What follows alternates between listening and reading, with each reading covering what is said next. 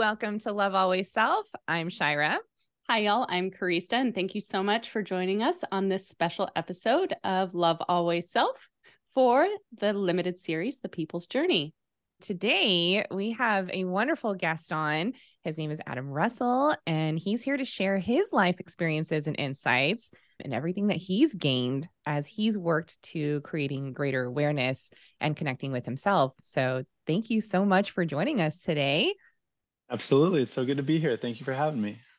Adam is an ecologist, an explorer, and an educator. For a decade, he was an educator for Remote Medical International, where he has worked with human and land health in remote locations around the world since 2006. He has worked to regenerate land with the use of the Holistic Management Framework, Rogarian's platform, permaculture, earthworks, biodynamics, pyramids, and home farming practices, which include biofertilizers and Agnihotra. He seeks to build a knowledge base of how we can work to release the potential from underutilized lands. Adam's current projects include broad-scale soil and atmospheric regeneration and the spread of available solutions through his work with Symbiosis. Wow. Hi, Adam. Hello. That is wild. I know that is a lot of words that we are going to need to spend some time diving into. But today we just really want to focus on Adam and who you are and how you came to be in the place that you're at today. Oh, gosh. What a meandering, wonderful, truth-filled journey it's been. Happy to be here and happy to share. Well, thank you. Thank you so much, Adam. So first off, just to tell the audience a little bit more, Adam is a dear friend of my husband's, John, and we are just so blessed to have him and his wonderful family as a part of our life. And can't wait to hear about your journey. Oh my goodness. Absolutely. And Adam, you've always been so fascinating to me. Your level of intelligence and yet down to earth personality has just always warmed me to the fact that there are so many of us out there that are looking to journey within.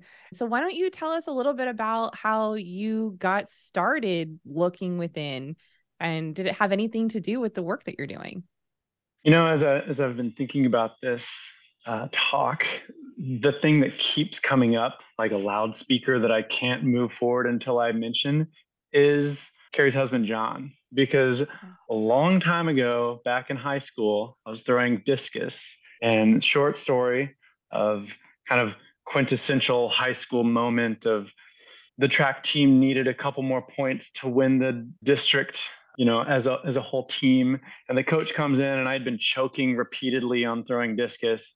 Just out of nervousness and anxiousness. I was never great at meets, but I was a pretty good discus thrower outside in practice.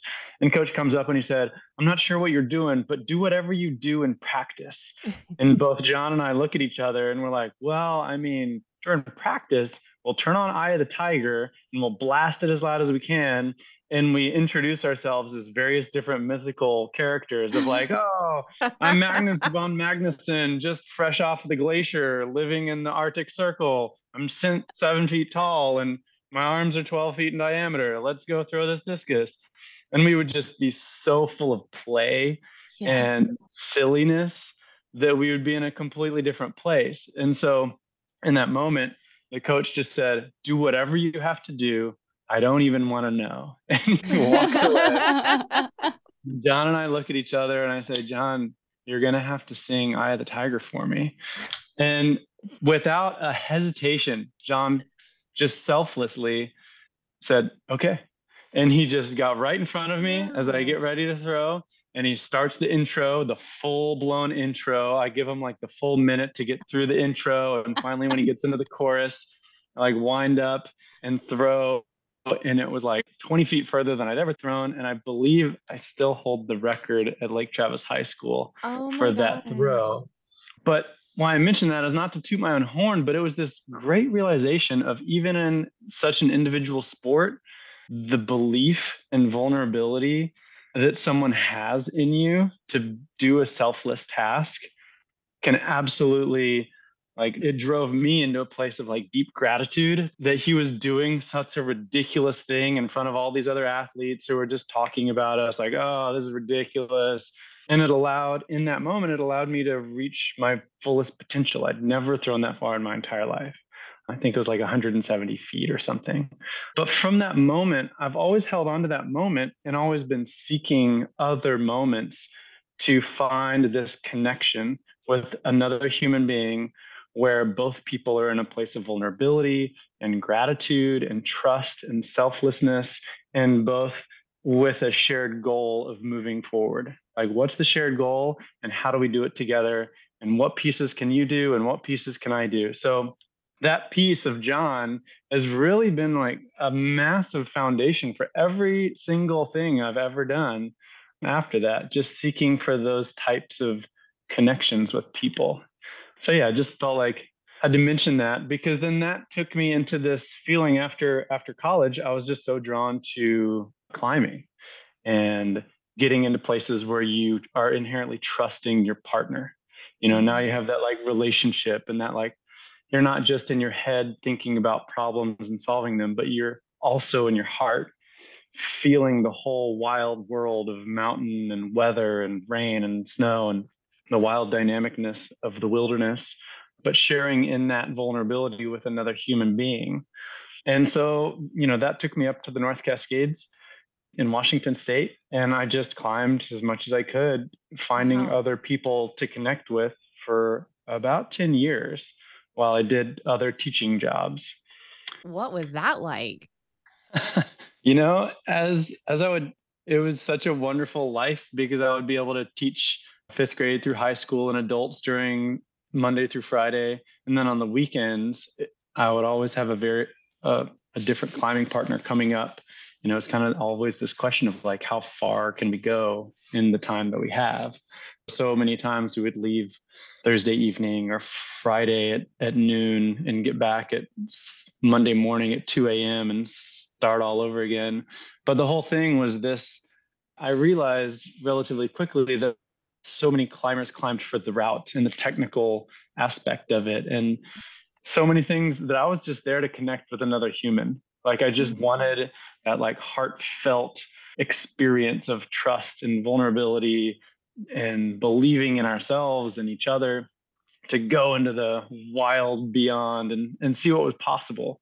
Because so much of my earlier years, it was this feeling of like, wow, we have so much programming. We have so much fear of others and of our culture that limits us to be what we see on reality TV, these, I don't know, limited versions of ourselves. And so as we spent more time in the wilderness in these wild places, I would just come into these experiences. It kind of felt like opening the door on a group of people that was having a very important conversation, but it was invisible. But you felt it in your heart. You'd come into a wild place, or you'd wake up after sleeping in a wild place, and I would experience like this feel of a place, and relatively quickly came to realize that like each place had such a different personality. It was almost like these unseen energetic pieces of the world go to these wild places as like a refuge to get away from humans, because we're loud and we're obnoxious and we don't ask for consent before we do anything. And so these energetic personalities, entities, energies, whatever you want to call them, kind of move into these wild spaces as just a way to get away from the busyness of a city. And I think we all experience that when we go into a wild place, as we feel something wild around us. It's not just beautiful and it's not just scenic, but there's like a wild energy around us. And I think it's what draws us to those wild places. So that just really started me asking questions of like, what am I experiencing? Are other people having these experiences? Certain parts of the North Cascades, I would just not want to go at all. There would just be like a loomingness of like, ugh, I don't want to go in that area. And yet friends would say, oh, we have to go in that area. There's this specific route and it's amazing. And I've always heard about it. And when we finally went down into one valley, there was this experience of this feeling of just like, we are absolutely unwelcome in this place. Wow. This is not a place for like snacking and eating, like just continue moving. We just put your head down, make some miles, let's just move on. And as we got out, I'm just inherently a curious person. I look at the Statatl Creek and what that word means in the indigenous tongue, and it was the place of the wicked spirits. Oh, And like wow. that was always the place where people kind of like didn't go. Ooh, I just got chills. I did too. Full body chills. I So did hear in my head just now, Adam, I was hearing that like you were connecting to something that the indigenous connected to as well, right? Like you're picking up on the vibes that they also likely picked up in order to name it like that in the first place. yeah, absolutely. Yeah. I mean, coming upon that, it was like such a validation of like, that's what we felt out there. Like, of course you would name it like that. But it really kind of shifted how we started to experience the wild places. My friends and I, before going to some place, we would kind of have a consent-based conversation with wherever we were going, get out of the car and pack up everything and just kind of have this little meditative prayer moment of giving gratitude for the people and places and mentors that have given us the skills to come to this place and this vehicle and the wild system that allows it to run and fuel it to get to here. And we're here now and we're not going to stay. Like we're only going to be here for 2 days or 7 days and then we're gone, to only like bring pictures and memories and stories to share the beauty and the wilderness and the wonder of this place. And we would just ask for like safe passage. And if at any point along the way, this is not our place to be, like just give us a hint and we'll turn around, no questions asked. And after we started kind of having that conversation with a place and sensing into ourselves and trusting each other, that if someone felt something or noticed something that didn't feel well, it really kind of shifted. Of like anytime you would kind of have that little conversation, it felt like Dawn soap being dropped in an oily pan. And it was like you get Nice. to this like wilderness trailhead and all this energy is kind of like looking at you from the woods, from the trees, from the soil. And it's like, okay, what are these ones about? Are they respectful? Are they going to stay here? Are they going to chop our trees down and build a house and stay forever? Like, what is the intention behind these curious characters? And by just stating that, it kind of like gave us free passage to go have wonderful experiences in the mountains and wild places without this weird, funky stuff of like random things would go missing or a tent pole would break or just strange things would occur whenever we kind of came in with a hubris filled, we're going to go conquer the thing mindset. Mm. All kinds of strangeness would occur around us. And then when we came in with a humble gratitude to the place and what we were potentially about to experience, everything worked better. Wow. So it was during this time frame that you actually started recognizing these different energies, right? You were climbing and that's when you started connecting with this different feeling and started to evaluate these patterns of connections. Is that correct? Yeah, absolutely. Because along the way, I think other than the human relationship, the other piece of climbing that's always, especially alpine climbing, because you're just moving for days at a time, is this hyper awareness. You're just aware of everything for a prolonged amount of time. And the questions that were always rolling around in our head were these like contemplative, open-ended questions of, am I noticing anything? And is anything that I am noticing changing? And that's Mm. just like such a wildly open-ended question that we realize that. And now that I understand the science of the brain more, it was a place that would just like shove us into our right brain thinking and kind of our heartfelt feeling more than this left brain logical of like, well, I looked at the weather and the weather looks fine for the next 48 hours. Everything's fine, just go forward. But we would just spend hours and days in this contemplative place of like, is this still okay? Do we notice anything? How are our bodies? How are our stomachs? How are our minds? How are our emotions? What are we noticing and how is it changing? And it just it kind of like turned on all these senses that we never really encountered when we weren't climbing. Like in the lowlands, you just don't need to be that aware of things. Rockfall and wind change and weather patterns and avalanche conditions and snow science and all that stuff that ends up really leading to safety in a wild place. Would you say that when you were younger, maybe before, I'm going to call it the John moment, because that's a really cool moment, would you say that you've picked up on any type of like empathic feelings of the spaces that you were in? I always felt what people were feeling and could always had this feeling of, especially watching TV, when you'd walk into a room and watch people watching the news and they were just taking it in like, oh, this is very factual. I'm glad I'm listening to this thing on this person on TV. And I've just always been a person that you could see the feeling didn't connect to the words that someone was saying. And you're like, well, that guy's lying. Like, that's obvious that that person is not telling the truth. Like, how is not everyone seeing this? So that was always a piece of me, of just experiencing my world more through feeling than thinking. I've never felt like I've thought my way through life very much. It's just kind of like, it's just like, well, it feels good to go that way, so I'm going to go that way. And then I run into a wonderful person and a series of circumstances that like unfolded into this really unique experience. And I've just always been led by feel than thought. Naturally intuitive. Right. Yeah, yeah. So it's the older I've gotten, the more I've realized that that's not how everyone experiences the world. And it's this beautiful because there's such an obvious trust that you have in your intuitive capabilities because you've had the opportunity to practice connecting with them so many years. Yeah, and when I very first started climbing, it was very much the reason of, I know I have lots of fears in me, and I don't know if those are my fears or other people's fears or society's fears. I'm not sure whose fears these are, but they're in me, and I need to go express them and go head forward into them to sort out what's real and what's not. So that if I'm going to do anything real in the world, I need to know who I am and how I feel about things. And if I can do one thing that's trust myself and how I feel about a situation, then I could potentially be like useful in this life and not just be another person swayed by social media, news media, whatever. You know, there's so much pressure to be something that we're not. So that was really kind of a journey. And along the way, I would just find different great thinkers like Buckminster Fuller and Nikola Tesla and Patrick Flanagan, which is a little less known individual, but he wrote a great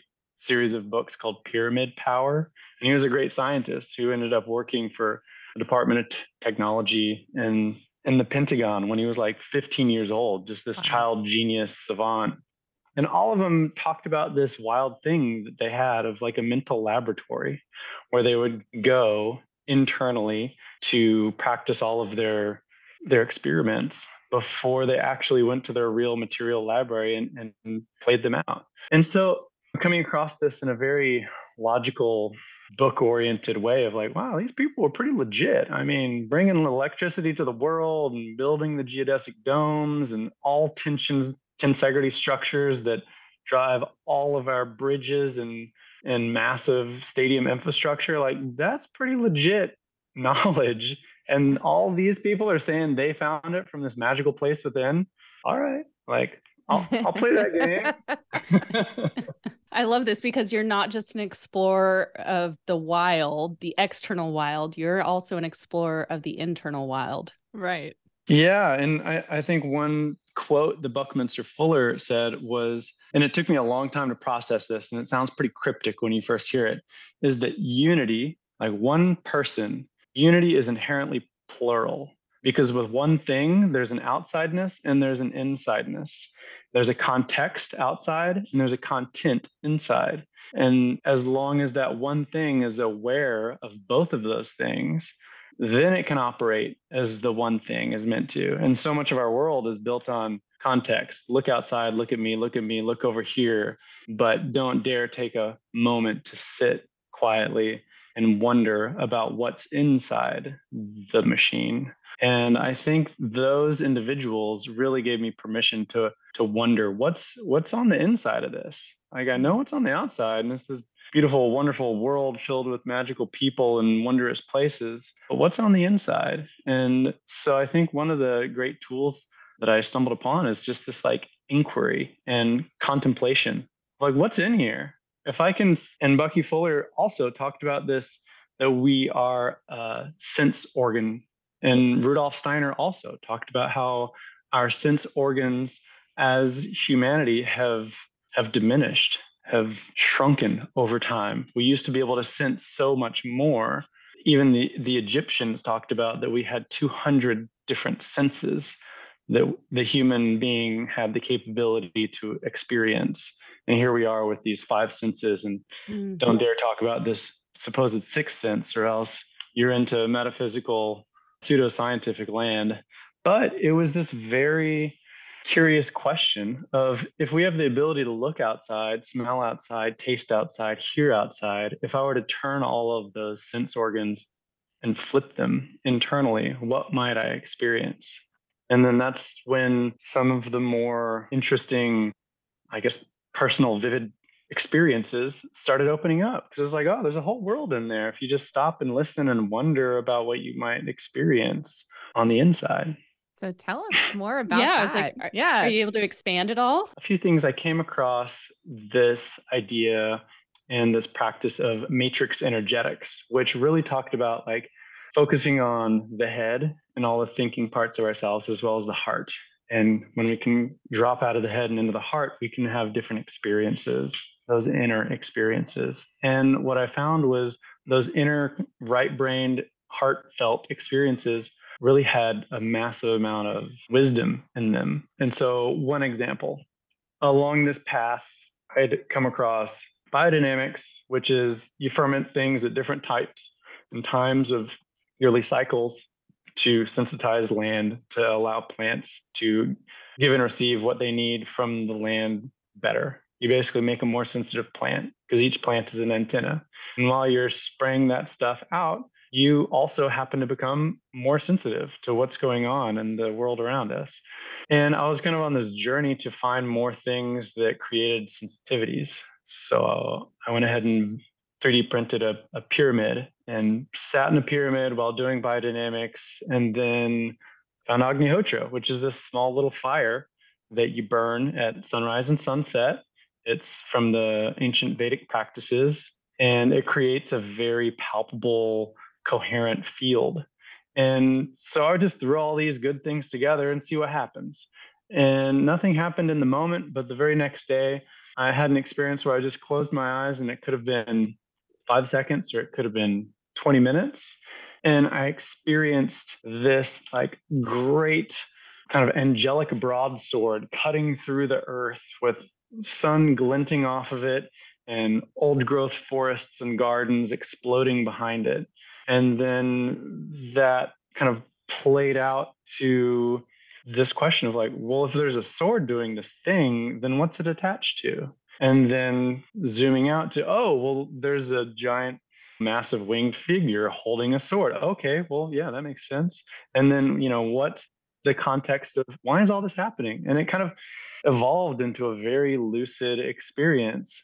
But at the very end of that, there's this question of like, if I just had that experience, how can my left brain play with that? Like, what logic and lesson can I take from that? And the immediate next thought that I had was, there's this tool called a keyline plow that's a shank that cuts through the earth and lifts the soil and allows you to regenerate landscape at scale across hundreds and thousands of acres. That's the thing that I need to buy. And in order to buy that, I need to get a grant to share the cost. And so within a month, I'd written a grant, which I'd never done before. I'd always been intimidated by that financial thing and all the details of a grant. Wrote it, got the money, purchased the plow, and we've been using that plow to regenerate land ever since. But the fascinating thing was the first time we ever used that plow, the shank goes in the ground, and from the corner of my eye, I see the exact same moments of perfectly silver shank cutting into the ground, sun glinting off of it, looking like a broadsword. And in my mind, it was this feeling of like, that's it. That's the thing that happened almost a year ago. And sure, now there's not this like great imaginative other thing connected to it, dragging it through the earth. There's a tractor, which is very practical. But that entire imaginary realm drove a series of logical decisions that created a beneficial effect.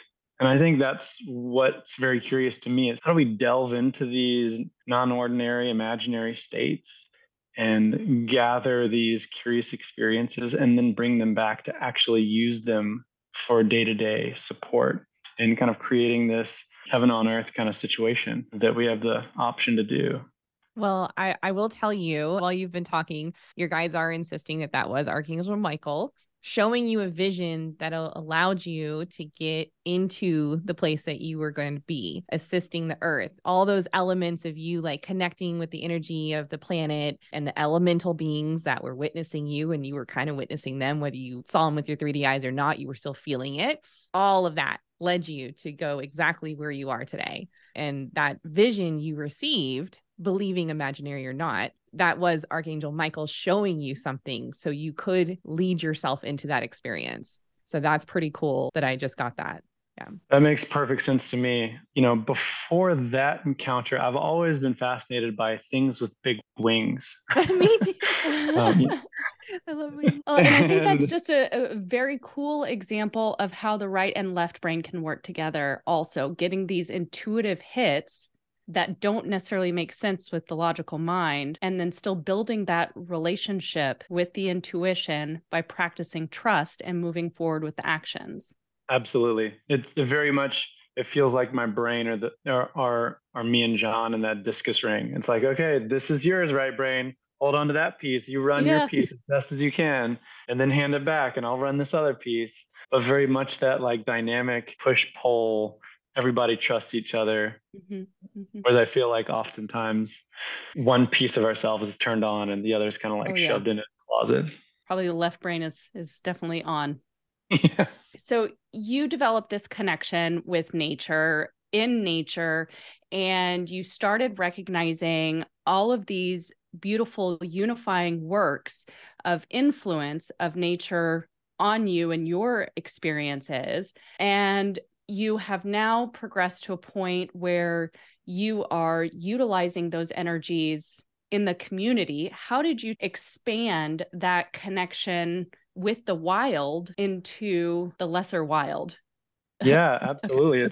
It's definitely been a feeling of, and I think I had a couple heartfelt, emotional times. Some of my last times that I remember in the mountains, it was this feeling of, you're not meant to stay here. Like you're meant to gather what is here and then take it and use it and share it, because the wilderness and the wild energies have so been excluded from urban centers and have been fought and fraught with pain and genocide of indigenous ideology, that it's time to bring this back into day-to-day operation. And so it just felt like a kind of a calling of, all right, it's time to go back to Texas and like actually use this type and bring the wilderness back into our denuded landscapes. So a lot of it was building a series of ponds that very much, when I sat back after building it with bulldozers and large equipment, looking at it and saying, oh, well, yeah, that makes sense. That looks exactly like a series of alpine lakes, like small, larger, larger, larger, and then a larger lake at the bottom. Okay, that makes sense. And each one feeds itself as it fills up. And as we got into agriculture and growing things, it was like rock minerals are the key. Basalt and volcanic rock minerals are the key. Volcanoes, just how do we bring volcanoes and water harvesting back into Central Texas? Because that's what I'd been wandering around on for years, was volcanoes and glaciers that crush rock into rock flour and rock dust. And drinking that water, you just feel stronger. You just feel more clarity and more sensitive. And so it's this question of like, okay, I'll just take all the things that were good up there and just bring those back into agriculture, harvest water, build water retention landscapes, and remineralize the earth with volcanic rock minerals. And then everything just works better. And anywhere that there is water, make that water flow, and it works better. So I've just always been trying to kind of replicate that like biomimicry that I noticed up there in landscapes here. I definitely see you as a land alchemist. Yeah. Without a doubt. It's been truly amazing watching what you do and just being able to experience a small part of it. I know that I've been able to help build or witness pyramids being built on some of your land that you reside on, and what does that do for the land? Yeah, so this is a really fun piece of land, and anyone on any land, no matter what, we can acknowledge that there are these veins of energy moving across our Earth. And the proof in the pudding is if you look around the planet Earth, there's thousands and thousands of pyramids on all these little energetic points. They're referred to ley lines, are different terms. But ley lines aren't just one massive artery of a massive river going across. There's like capillary beds across the entire planet, just like the body. And if you just ask the question through the practice of dowsing or pendulum, or some people who are just more intuitive can just ask, like, hey, if I were to notice where is one of these energetic lines flowing, where might I turn? And you'll just kind of follow that body radar. You might be drawn for some unexplainable reason to walk that way. Just walk that way until you stop. And you're like, I think might be it. Personally, until like my trust built more, I would just use dowsing, which are using little rods, and you ask questions and they cross for yeses and they open for nos, and you can ask which direction is the thing that I'm looking for and then follow it. And that's been a really fun activity, because anytime that I go into that in a self-doubting way, it never works. Yeah. But when I know that I'm going to find it, or when I really started trusting dowsing, was when someone would ask me to find something that they really critically needed. And the first example of this is our dog lost his ball. I knew you were going to tell this story. So I was like, all right, I have these dowsing rods and supposedly they work. I'll do anything for my dog. So here we go. This absolutely works. And I'm going to find this rubber ball. The logic behind how a ball could hold some electromagnetic field doesn't work in my mind. Like, especially I can understand a rubber ball. A rubber ball, a chuck it, classic chuck it.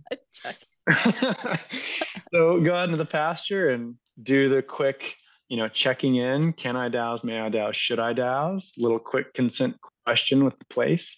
Get a yes. And then just ask in which direction is, the very specific rubber orange chuck it ball sitting on top of the surface. Points me in a direction, and I ask, how many feet away is it? Is it 50 feet away, 100 feet away, or is it less than 50 feet? Is it less than 100 feet? Eventually I get a number and just kind of work up. Okay, is it 51 feet, 2 feet, 3 feet, 4 feet? And it crosses at 57 feet, let's say. And I walk that way and there's no ball. And so I ask again and I get a different direction. And I walk that way, no ball. I ask again, walk that way. And I'm starting to doubt everything. And right as I'm starting to doubt, my wife says, well, how many feet is it supposed to be? I said, it's supposed to be 40 feet directly in front of me. I walk 40 feet and there's this orange rubber ball sitting at my feet. And when I look behind me, I notice that it not only took me directly to where it was, but it took me around 2 forested bramble thickets that I would have had to like crawl through. And so it was this realization of, wow, we can not only ask questions, but the answers to those questions will be the safest and easiest way to go, which I'm still reeling with that realization. Your highest and greatest good. Yes, that's exactly what I was thinking. Exactly. So after that experience, I was like, okay, well, so apparently dowsing is legit. If you can find rubber balls, you can find anything else you're looking for. And so back to your question of, you can look for these ley line crossings. You can find where 2 of them cross. And wherever they cross, just like when 2 rivers cross, it creates eddies and vortexes and a lot of movement.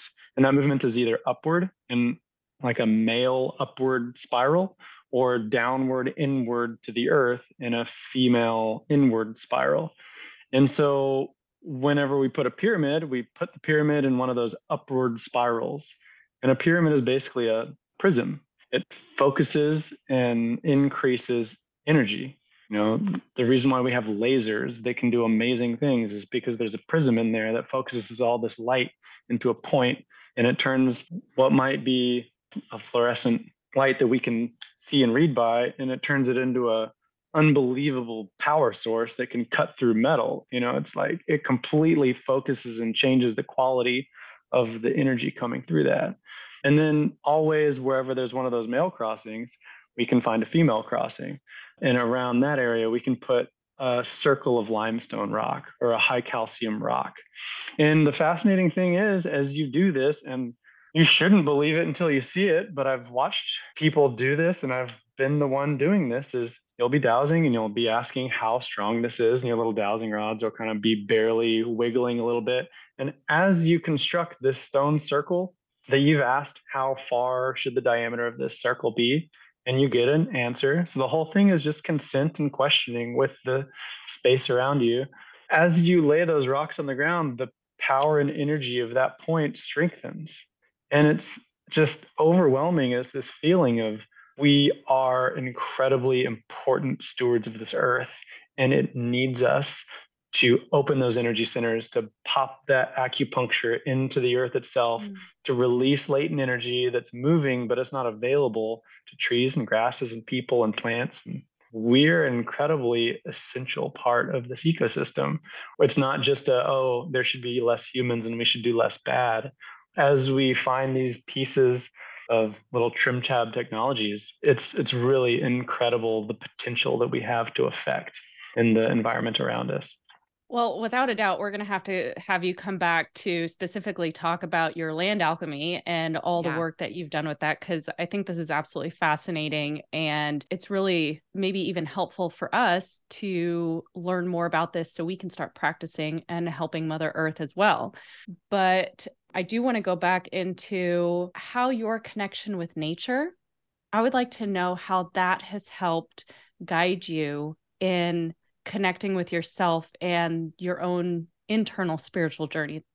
Yeah, I think throughout all my experiences, I've always had a great trust that the entire natural world is like rooting for you. Every single part, the lions, the tigers, the bears, the mountains, the glaciers, the weather. Sure, there are ways for things to go wrong, but overall, the system is really rooting for you. And so I've always had a great trust in being in nature and trust that it also wants me to be there. One example, going back to wings, was when I was teaching a class in Kenya. I was invited by one of the students to go to church for a day. And so I was the only Caucasian person in this church, and everyone was speaking Swahili. And at one point, everyone got on their knees and put their head on the ground. And in that moment of putting my head on the ground, there was this experience of massive white wings expanding either from my back or from something standing behind me, around me, wrapping me in just this love and this trust and this you're safe and you're cared for and you're important and we need what you have. And again, that timelessness of, I don't know if that was 5 seconds or like 5 minutes, and how long have I been on this floor, and did anybody notice? And I got to wipe these tears out of my eyes and act like everything is totally normal. I just got on the ground like everybody else did. But then fast forward to a week later, when I went into the Rift Valley to teach another first aid course, and took a super long run outside of the walls of this compound, and just ran as far as I could. It was the first time I'd ever been in the Rift Valley, and I just wanted to experience it and use as much daylight as I could. So I came back in the darkness, and the gate guard was really concerned because, everything's dangerous out there. 100 ways to die in the Rift Valley of Africa. But it just felt safe. And so I came back and the night had fallen. And so I just went and sat down outside.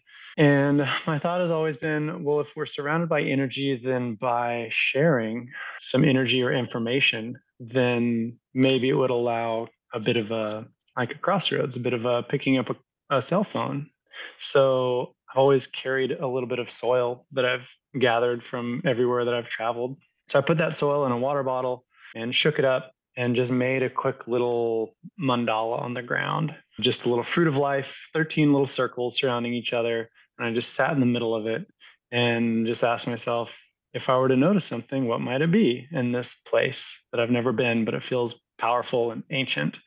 And in that moment, completely, for the first time, the mountains themselves, it felt like eyes just slowly opened. These like Buddha eyes just slowly opened, this ancientness, this wise old grandfather who just woke up. And I just felt in my body this feeling of, we see you and we're really glad that you see us. It's been a very long time. Wow. And that was about all that I could manage to hold on to in that moment. And soon after that, I went to Nepal and noticed that all of the stupas and buildings had those Buddha eyes painted on them. And it was this epiphany of like, these aren't just some art figure. This is an entire culture acknowledging that everything is alive. Every rock and tree and shrub and plant and flower is alive. And if we can slow ourselves long enough to connect with it, it might have something to teach us. That is beautiful. That is beautiful.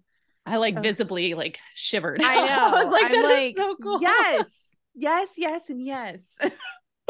All of it, Adam. Yes.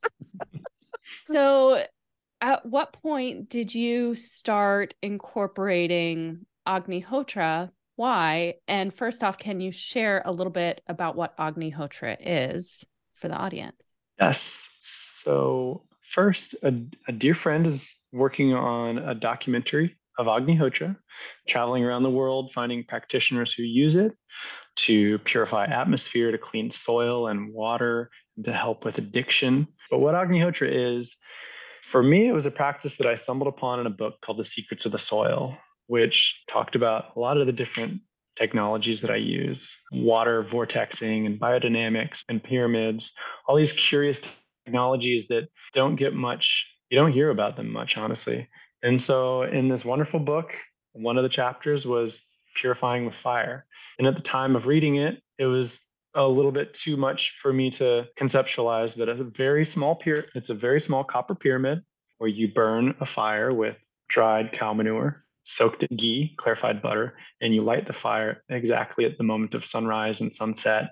And at the moment of sunrise and sunset, you say a mantra, a Sanskrit mantra. And so there's this alchemical experience of a fire being focused and condensed into this laser beam like stream with this small pyramid. And then you have the light of sun coming across a broad prism effect of the atmosphere exactly at sunrise and sunset. And then you have the sound. So you light, sound, geometry, fire, heat. There's a lot going on there. But it's a practice that's been around for over 6,000 years. If our timelines on the Vedic texts are accurate. Currently we say that the Upanishads is about 6,000 years old. And there's a lot of questions of, are we dating history as old as it actually is? Could things be vastly older? And so at first, when I came across that, it was a bit too much for me to conceptualize and accept. And I was a bit too busybodied to be able to sit and meditate with a fire. But after going to Nepal, I came back and I was ready to go ahead and just make a purchase of this little kit and start the practice. And so I just started the practice and did it for 2 weeks straight and just noticed that everything worked much more in harmony, much more serendipitously. Serendipities and coincidences were no longer like oh, that's surprising that happened. It was just baseline foundation of how the world works. It was like, yeah, of course, I had a need, and then I met a person that filled that need, and now I have another question, and then I found a person at a coffee shop that answered that question, and it was just how it is. And anytime that I'll have the discipline to continue on that Agnihotra path of morning, evening, sunrise, sunset, every day continuously, the world just works very differently and much more in harmony. And honestly, at the end of one of those, hey, I'm going to just commit to this and do it for a month long, I had an internal calling of, you know what, I need to go to that party that a friend mentioned. And that's where I met my wife, Alice. And it was just this feeling of, I don't know why I'm just came to this party where I don't know anyone, but I know that I need to be here. And I know that I meet someone who's very important. I don't know if they're a friend, a mentor, a business partner, but I know that I need to be here. And being here, I meet someone incredibly important, and stumbled upon her. And it was night and day. Like, that's the person, that's the one, that's why I'm here. I love it. And so it's just a tool to sensitize ourselves. That's so interesting. Just I almost started crying. I was like, oh, I know. And So it's interesting to me because Agnihotra, from what I've read and understood of it before I was able to practice it with you as a guide, it was more of just this religious practice. I hadn't made this connection to the energies unseen being impacted by this little fire ceremony. Me neither. And so this is just very cool because it wasn't just events that seemed to be happening in this divine timing for your greatest and highest good. It was also, going back to your work, it affected some of the weather patterns too, right? Like what you experience as far as like regeneration within the land. Yeah, so a couple different things about the mechanism of it. As far as I understand, and this is one of the fun things about this documentary that's being made, is we're just getting more science about this inherently spiritual practice.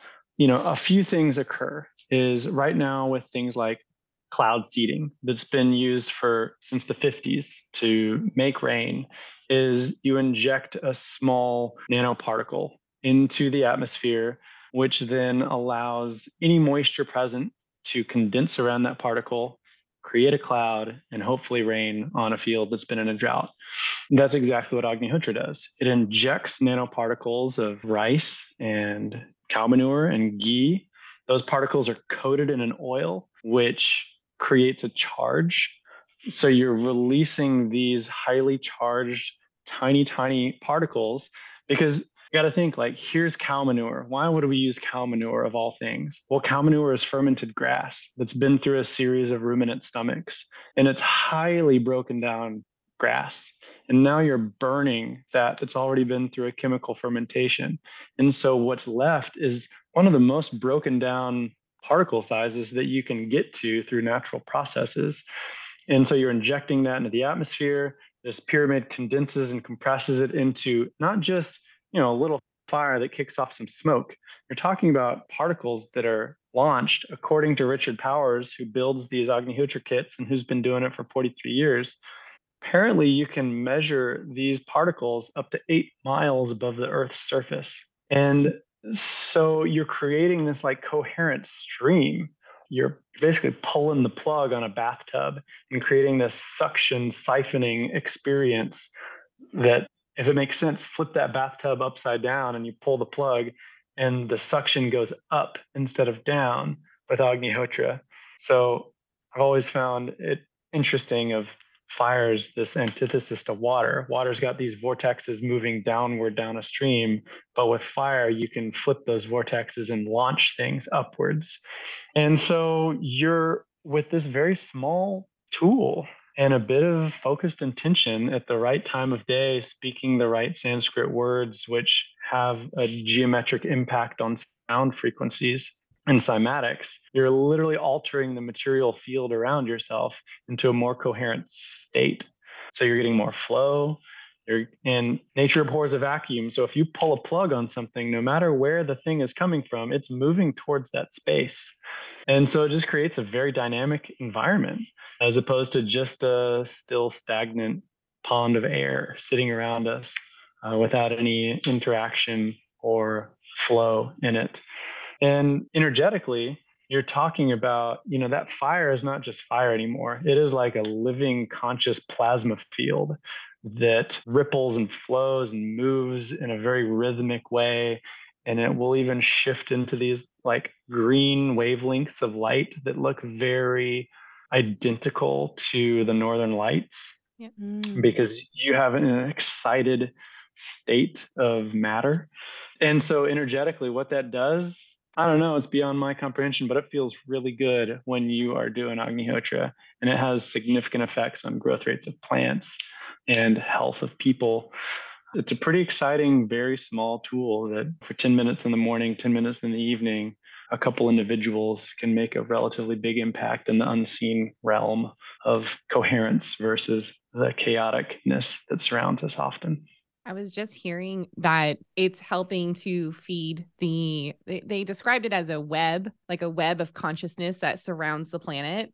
And it helps drive that energy and that information up to it, which is currently shared with the whole collective of everything on Earth. So that was kind of wild. So a higher frequency of vibration. Mm-hmm.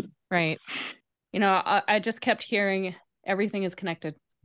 And to your point, Chara, I think there's a reason why in all the different great ancient texts of India, the Ramayana and the Mahabharata, it's what they did to appease the gods before doing something important. Before weddings and funerals and battles, there was always a group Agnihotra, and they said different mantras in it, which makes sense. I mean, from a mythic, legendary perspective of feeding the higher realms, that's occurring. And here we are now just trying to understand a bit more of the scientific mechanism of this wonderful little mysterious fire.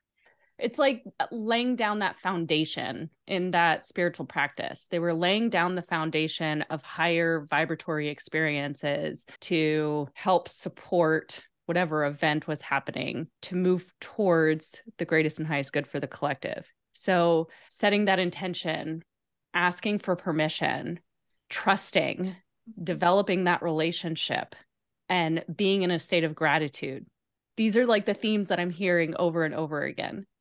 Absolutely. Yeah, it feels like just if you can stay in a state of those things, then everything works better. And as we find tools, if those tools don't encourage those states, then I feel like we should question the use of those tools. Mm-hmm. But when we find tools like things like Agnihotra and pyramids and biodynamics, where you're working with water and trying to create a sense of gratitude while stirring a vortex in the water for an hour, now we're like, oh, well, yeah, we're using a technology, and those technologies are capturing, using, amplifying these beneficial states that we've already noted are useful. So yeah, I guess they passed the test of we should do them more. If it feels good, why not? Yeah. Exactly. As simple as that. We don't need to know all this like mental gymnastic stuff. If it feels good and it's consensual, you should probably do it. And that reminds me to stay curious and play. Exactly. The John moment. We're going to go with the John moment from here on out. Circling back. That's right. That's super cool. I feel, Adam, that we could literally talk to you for hours on all these amazing topics. I definitely hope that you'll come back and share a lot of this information with us, especially with what you're doing, because it's so fascinating. And I do have a couple more questions. So first off, I wanted to ask Adam, what do you do to help maintain your spirit on a regular basis as far as like self-care? Good question. I think just finding a minute, 5 minutes to just settle in and to give a piece of gratitude to wherever I am and to continue to offer myself up as a vessel for the greatest and highest good, and whatever is meant to come through, may I have the fortitude and courage and integrity to allow that to come through, and then trust whatever is happening is respecting that little meditation, that little prayer. And sometimes I get, an hour to sit with Agnihotra, but more often in the last year, it's been 1 minute here or 5 minutes there. And then the other piece is just noticing when self-doubts and self-criticism come up and releasing those as quickly as possible and naming those to the people around me that, hey, a friend just yesterday shared that he's applying for a job with a very high paying salary. And I felt some envy. And so this morning I just shared with him, hey man, I was feeling some envy towards that salary. Like, that's amazing. And I want to shift that to celebration for you and all the things that's going to allow for your family. And so I feel like just naming what we're feeling to others so that they can witness it is hugely grounding and resetting, so that we're not holding things internally secretly. That is great advice. Yes. Adam, we like to ask some, unless Carrie, do you have any additional ones before we go into rapid? So yeah, we like to ask what we call rapid fire questions. Also known as slow burning questions. Slow burning questions, because you don't have to go as quick as you need to. My first one to you is, what is one piece of advice you would now give to your younger self? Believe in the feelings, the thoughts, the imaginative dreams that come up, and know that they're coming up for a reason and a purpose, and don't doubt them. If you feel like an outsider or like no one can relate to you, that's good, because it means that something is coming through that you're meant to hold, that those are just your pieces of the puzzle. And And the world requires you to share those widely. And final question, what does self-love mean to you? Self-love means a continuous conversation with self that is raw and that is painful and that is truthful and that requires courage to continue to see yourself and be your full self in a world that continues to force us to be someone that we're not, or continues to force us and encourage us to be something that's smaller than we are. Beautiful. Fantastic. Well said, sir. This has been a favorite. So thank you, Adam, for joining us today on this wonderful special episode of Love Always Self, the People's Journey. We look forward to having you back on this show. Thanks again. And for all of the audience out there listening, you can find this information on YouTube if you're listening to us on audio only, so you can see this wonderful face that we are currently talking to. And don't forget to hit that subscribe button, hit like, notification bells for any future episodes. And don't forget to love first, love last, and love always. Bye, y'all.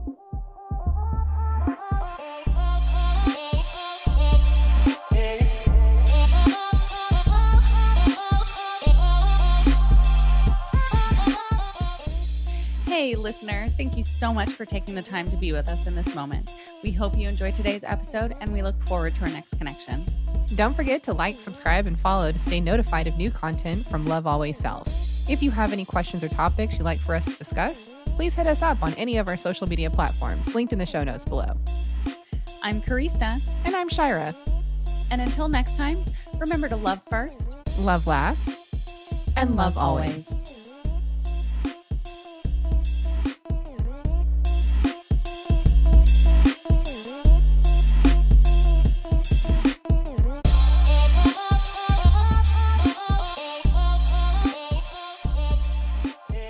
Love Always Self podcast is meant for entertainment purposes only. We do not make any warranties about the completeness, reliability, and accuracy of the information presented in this podcast. Any action you choose to take upon the information in this podcast is strictly done so at your own risk, and we will not be held liable for any losses and damages in connection with the use of our podcast.